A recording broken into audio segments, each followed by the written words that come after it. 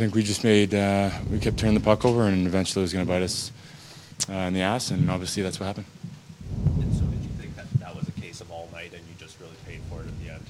Yeah, it's kind of the way we've been playing all year. We've strung some shifts together and then, kind of make those mistakes, and it's obviously hurting us as a group right now. Despite the loss, how do you think your team did at 5-on-5? We lost the game, so not very good.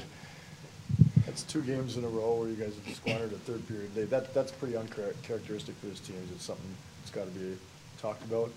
Yeah, obviously we're not happy. We're an older group, and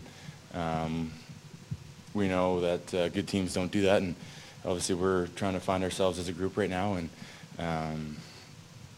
turning pucks over throughout the game. Like I said, it's eventually going to bite us in the ass, and obviously that's what happened. Sean, you were emotionally engaged from start to finish, and like you normally were tonight. Our team? Yeah. Not really. I mean, obviously they scored first. We were chasing the game, and we had the momentum there in the third, and they scored one, and obviously it kind of kept going.